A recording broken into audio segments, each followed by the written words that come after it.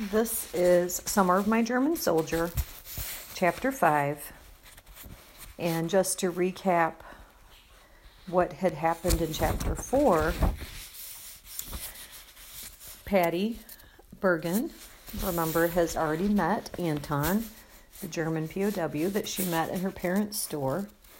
And in Chapter 4, she went to visit her friend Edna Louise because she just felt the need to tell somebody this news of meeting a POW, and Edna Louise did not have anything good to say about Patty making a potential friend with a German POW.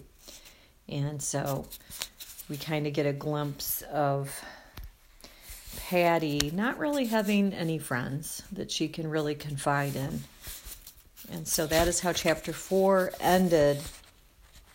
And in Chapter 5, Patty is meeting her grandmother to go shopping.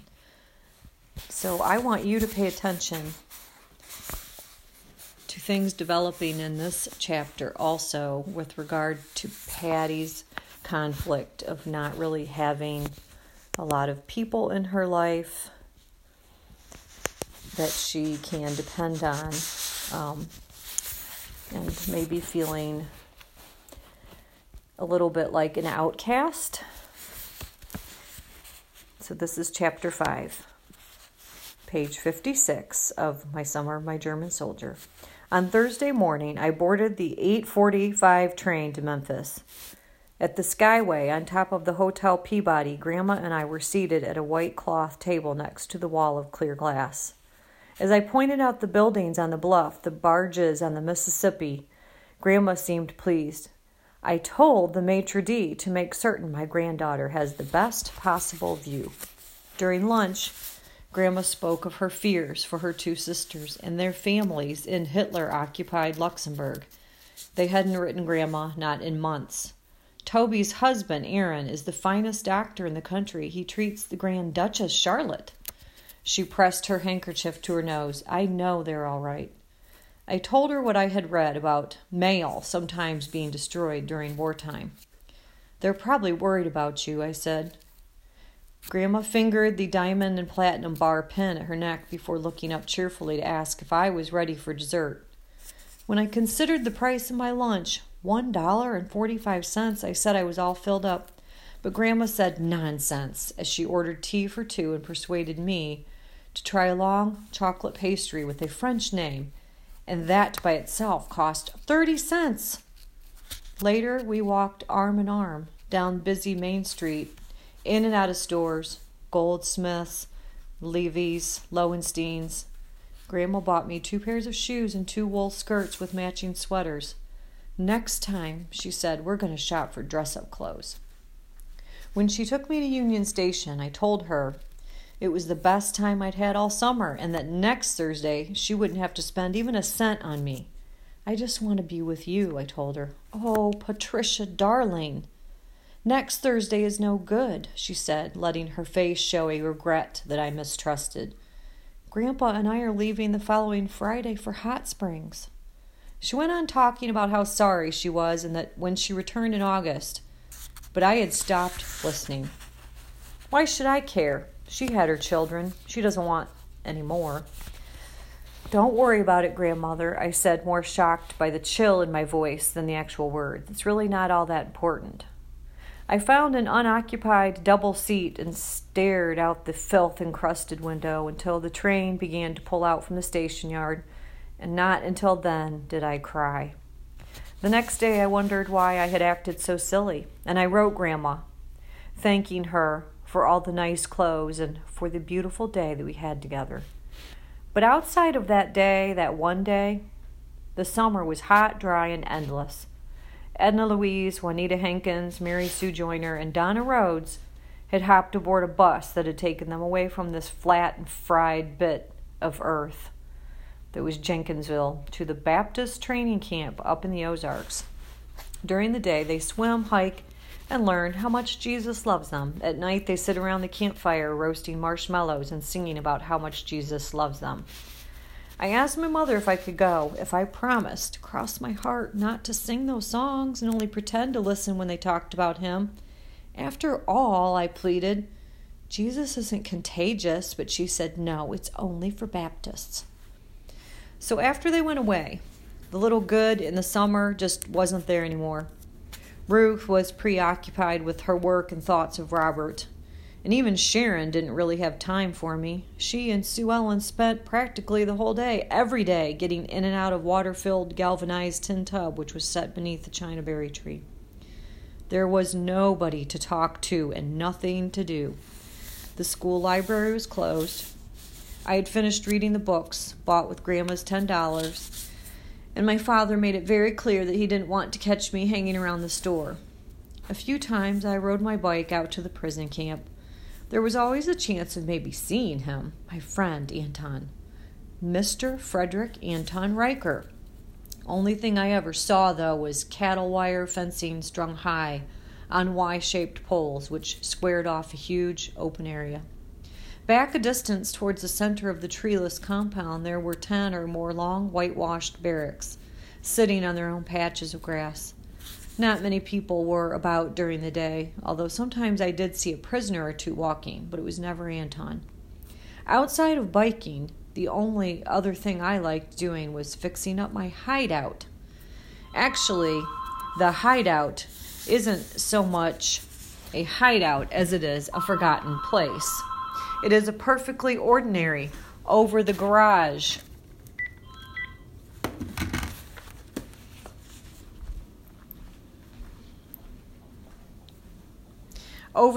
servants' quarters, one big room, a little kitchen and bathroom, located halfway between our house and the railroad tracks, but it has been closed up for the 10 years that our family has lived in the 6-room frame house out front. There are 2 important things that make the place secret enough to be called a hideout. A long time ago, my father pulled up the horizontal stair boards to keep hobos from finding a home. I like it that way because no grown-up would balance himself on the brace boards to climb up like I do. The second secret point is that the stairs leading up to the hideout are located inside the garage, so from our house it's impossible to be seen climbing up or down the stairs. From the hideout's back window, I watched a slow freight rumble noisily down the tracks towards Little Rock. I opened Webster's to the F's. Time to get going on my ambition. It's not the only one I have, but it's the only one I work at.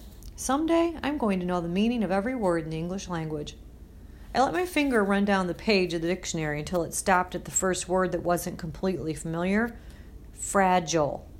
Lots of times boxes of glassware and things come shipped to the store marked, fragile, handle with care.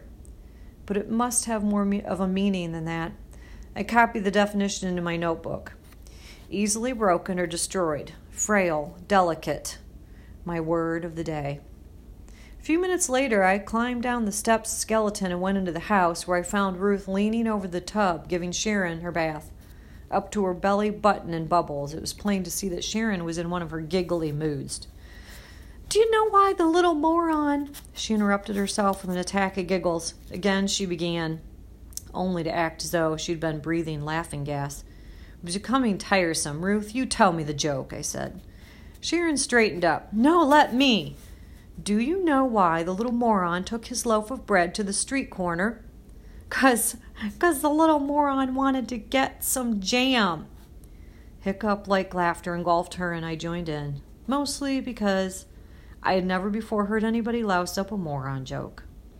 I hung around, watching while Ruth got Sharon all dolled up in her Shirley Temple dress and Mary Jane shoes for Sue Ellen's 6th birthday party. One thing, and it's not because she's my sister, but Sharon happens to be very pretty. Everybody says that. With her black hair and dark eyes, she looks just like Mother, while I look like... No, I don't think I look at all like him. Outside, the 2:00 sun right away showed us that he was far from fragile. We'll walk slow, said Ruth, so as not to anger him up. On the sidewalk in front of the birthday house, Ruth adjusted Sharon's pink hair ribbon. Now don't let me hear no bad reports come back on you. You hear me, girl?" Sharon nodded, turning to go. "Hold up now," called Ruth. "Remember what it is you was going to say to Sue Ellen and her mother 'fore taking your leave." "I had a very good time at your party and, she looked into Ruth's face for the answer. "And I thank you kindly for inviting me," supplied Ruth. Sharon smiled. "And I thank you kindly for inviting me," she repeated, and without even a goodbye, she skipped off into the birthday house. As Ruth and I walked slowly back, I tried to talk to her, but she wasn't in too much of a mood. "Ruth, why are you mad at me?" "Mad at you? Oh, Patty, babe, I ain't mad at nobody about nothing. Sometimes when a person be thinking about one thing, it don't mean they is mad about another thing. It don't mean nothing but that they is too busy for normal conversation." Then it was Robert. Laughing, light-skinned Robert over there fighting in some faraway foxhole. God, could you please remember to keep Robert safe from harm? Please, God, 'cause he's all Ruth has. Amen. Want to know who is the strongest man I ever knew in all my whole life? Robert is. I bet he could beat up 6 Germans and outshoot a dozen of them. Honest, he could. A slow smile spread across her lips, but her eyes, Ruth's eyes, had this gloss, and they weren't smiling.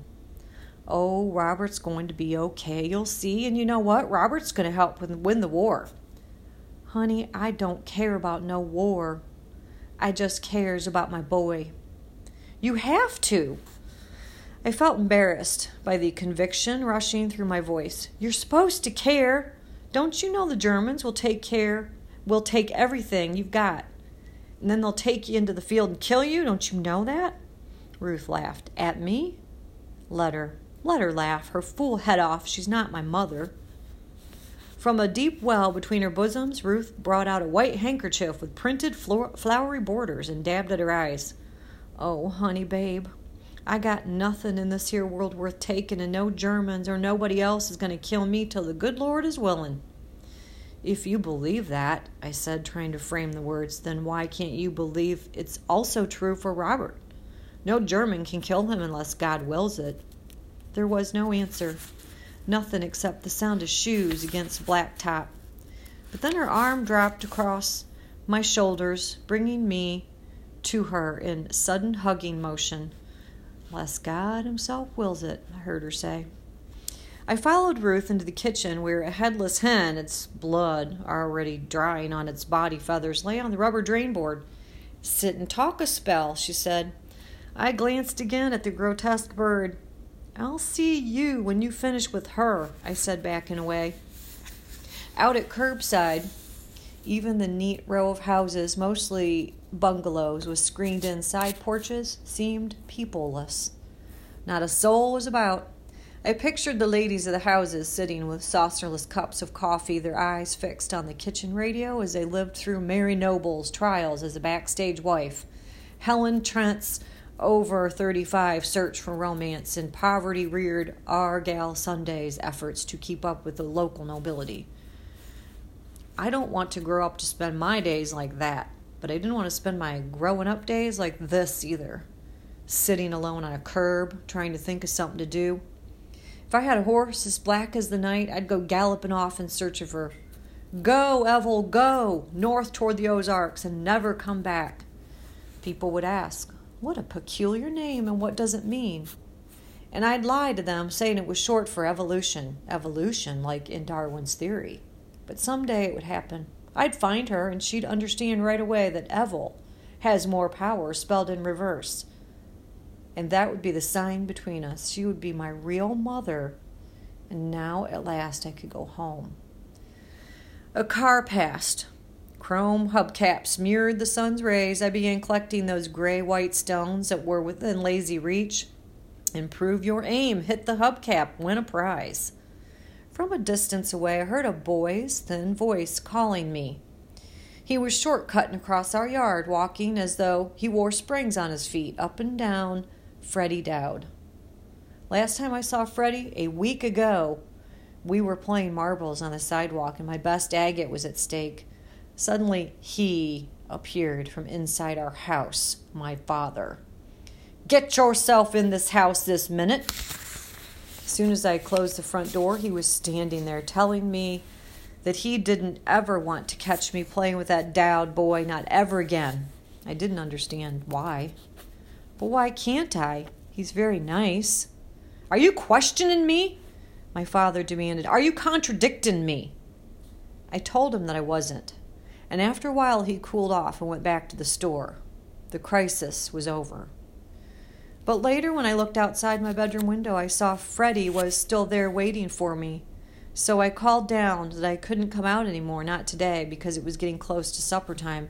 And Freddie nodded before slowly loping away. Later, though, I thought about it, wondering if he could have heard. Feelings are fragile, too. Freddie said, "'Lo," and sat down next to me. "Hey, what you doing?" "Oh, I'm playing Hit the Hubcap. It's a wonderful game I just invented. I'm having a wonderful time." "Hey, let me play." "Okay, but first you have to gather up the ammunition." I held up a smooth gray pebble. 10 for you and 10 for me. Freddie wandered barefoot over assorted road gravel, searching out only the small, quality stones he knew I would like. In winter, Freddie wore denim overalls with a checkety shirt of faded red flannel. Now he was dressed in his summer attire, the same worn denims without the shirt. He counted out the stones in a 1 for you and 1 for me fashion, and then sat down on the curb to play the wonderful game. When no car came along, we played Hit the Oil Can. Hey, there's a car coming," shouted Freddie. I called out last-minute instructions. Dead center of the hubcap is bullseye. 100 points. Achooey, achooey. From the sound of its motor, it was a tired old thing that used sneezes as a means of power. The car moved slowly into firing range. Then small stones pinged against metal. A single stone revolved round and around the hubcap before firing upward against, crack, the window. From inside the car, a family of faces turned to stare vacantly like they had all experienced sudden violent slaps across their faces. I ran. Oh, God, now what have I done? I ran through our yard, behind our house, and to the field beyond. I ran until my heart warned that it was ready to explode, and then, deep in the field, I fell down and let the tall grass bury me. After a while, my heart slowed down. Nobody was hurt.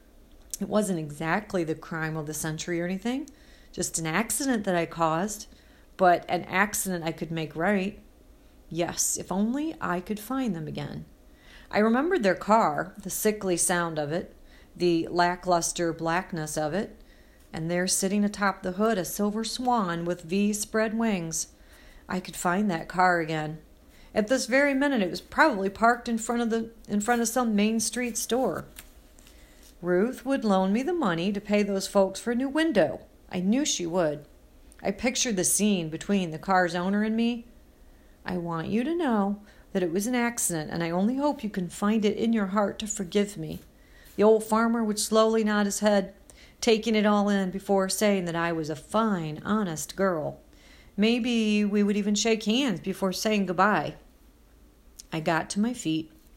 Sticking to the front of my damp polo shirt was a layer of field dust, and down my knee ran a single rail of dry red blood. I couldn't remember hurting my knee. As I walked through the field, I could hear Ruth singing. I looked over Jordan, and what did I see? She didn't just sing from her neck up like other folks I know. Coming for to carry me home. Her songs always seemed to come from a deeper, quieter place than that. I swallowed down the sadness in my throat before going into the kitchen. She sat there at the white metal table shelling a small mountain of peas. Through squinting eyes, she gave me a questioning look. Honey, babe, you is just too pitiful looking for the cat to drag in. You been fighting with Freddie? Now you tell Ruth. We didn't fight, I said dully. I never in my whole life had a fight with Freddie, and that's a terrible thing to say besides. You sound exactly like my father. Just 'cause Freddie's poor and doesn't dress up, you think he's not as good as anybody else? Well, he is, and it says so right in the Constitution of the United States of America. All men are created equal. Ruth shook her head. I asks you if you had a fight, and you gives me a history lesson. Person can sure learn a lot of things around here. I sat down next to her at the kitchen table, but not one more word did she say. It wasn't supposed to happen like that. Gently, even against my will, Ruth was supposed to squeeze information from me. I realized it wouldn't happen that way, so I just spilled it out. For a long while, Ruth didn't say anything. Then she sighed and asked, Them folks, did you know them? Was they white folks or colored? I don't remember knowing them, but they were white folks from the country. Somewhere on her forehead a line deepened, and I knew it wasn't so good that they were white. Ruth pulled down a brown, simulated alligator bag from the top of the refrigerator. Did those folks know you as Mr. Bergen's girl? No, I don't know. Maybe they did, I said, remembering running towards the rear of our house. Not very smart. She pushed aside a black eyeglass case and a Bible about the size of an open palm to bring out a red zippered change purse with the printed words, Souvenir of Detroit, Michigan. Inside the change purse, some coins jangled, but all the paper money was pressed neatly into one small square. She opened the 3 $1 bills to their full size. Carefully, she refolded them before placing the money in my hand. Now you ask the man how much a window costs before you go giving him all your money. She would do all this for me? There, between her neck and shoulders, was the warm cove where a head could lie and rest, and there I would be home safe. Ruth's eyes met mine. Could she know? Could she possibly know? There's nothing to know. I'm not a baby, and she's not my mother. I ran out of the back door, letting the screen make a slamming noise. As I walked toward downtown, I noticed a breeze pushing a few elm leaves around without doing much more than promising to cool things off. Still, my thoughts began to tidy themselves up, and I felt better. After all, wasn't Ruth on my side? Wasn't I even now going out to right a wrong? It was then that I saw a green Chevy roaring down the street towards me, my father. For a moment I thought I was going to take off behind one of the houses, or maybe hide behind the shoulder-high hedges that separated front yards from public walks, but I didn't. Didn't run. Didn't hide. Didn't anything. The car passed me and then came backing up to a jerky stop. The door was opened and hurled shut. His face was frozen, a bluish-whitish color like all the red blood had iced over. With long strides, he came toward me, my back pressed against the hedge. Let me tell you what happened, please. It was just noise to him. A mask cannot really hear. He kept coming toward me. I propelled myself backward, falling into and finally through the tight little branches. From across the protecting hedge, he commanded, Come here this instant. At his temple, a vein was pulsating like a neon sign. Please give me a chance to explain. It was an accident. I said I was aiming at the hubcaps. He pointed a single quivering finger at me. If you don't come here this instant, I'll give you a beating you're never going to forget. Did that mean if I came willingly, he wouldn't hurt me? His face showed no sign of a thaw. Then I felt the warming spirit of Ruth. The Lord gonna protect all his children. Fingers crossed, I stepped through the opening in the hedge to stand soldier straight before my father. Closer! Only 1 foot advanced before a hand tore across my face, sending me into total blackness. But then against the blackness came a brilliant explosion of 4th of July stars, red, yellow, blue, and then green. I never knew those stars were real. I had always thought they were only in comic books. The pain was almost tolerable when a second blow crashed against my cheek, continuing down with deflected force to my shoulder. Using my arm as a shield, I looked up. I saw the hate that gnarled and snarled his face like a dog gone rabid. He's going to find out someday I can hate too. Ah! Knees came unbuckled. I gave myself to the sidewalk. Between blows, I knew I could withstand anything he could give out, but once they came, I knew I couldn't. Hands that were in the throes of a fit worked to unfasten his belt buckle. Rolling over, I hugged the hedges. He bent low to send the black leather flying. Aye! My God, legs on fire! After the first flash of piercing pain subsided, my hate roared up strong enough to keep the tears away. I'll teach you to throw rocks at people, he shouted, whipping the bell backwards through space. No, oh, please, I begged. Can't stand more, can't. I heard the leather sing as it raced against the air, my eyes clamped closed.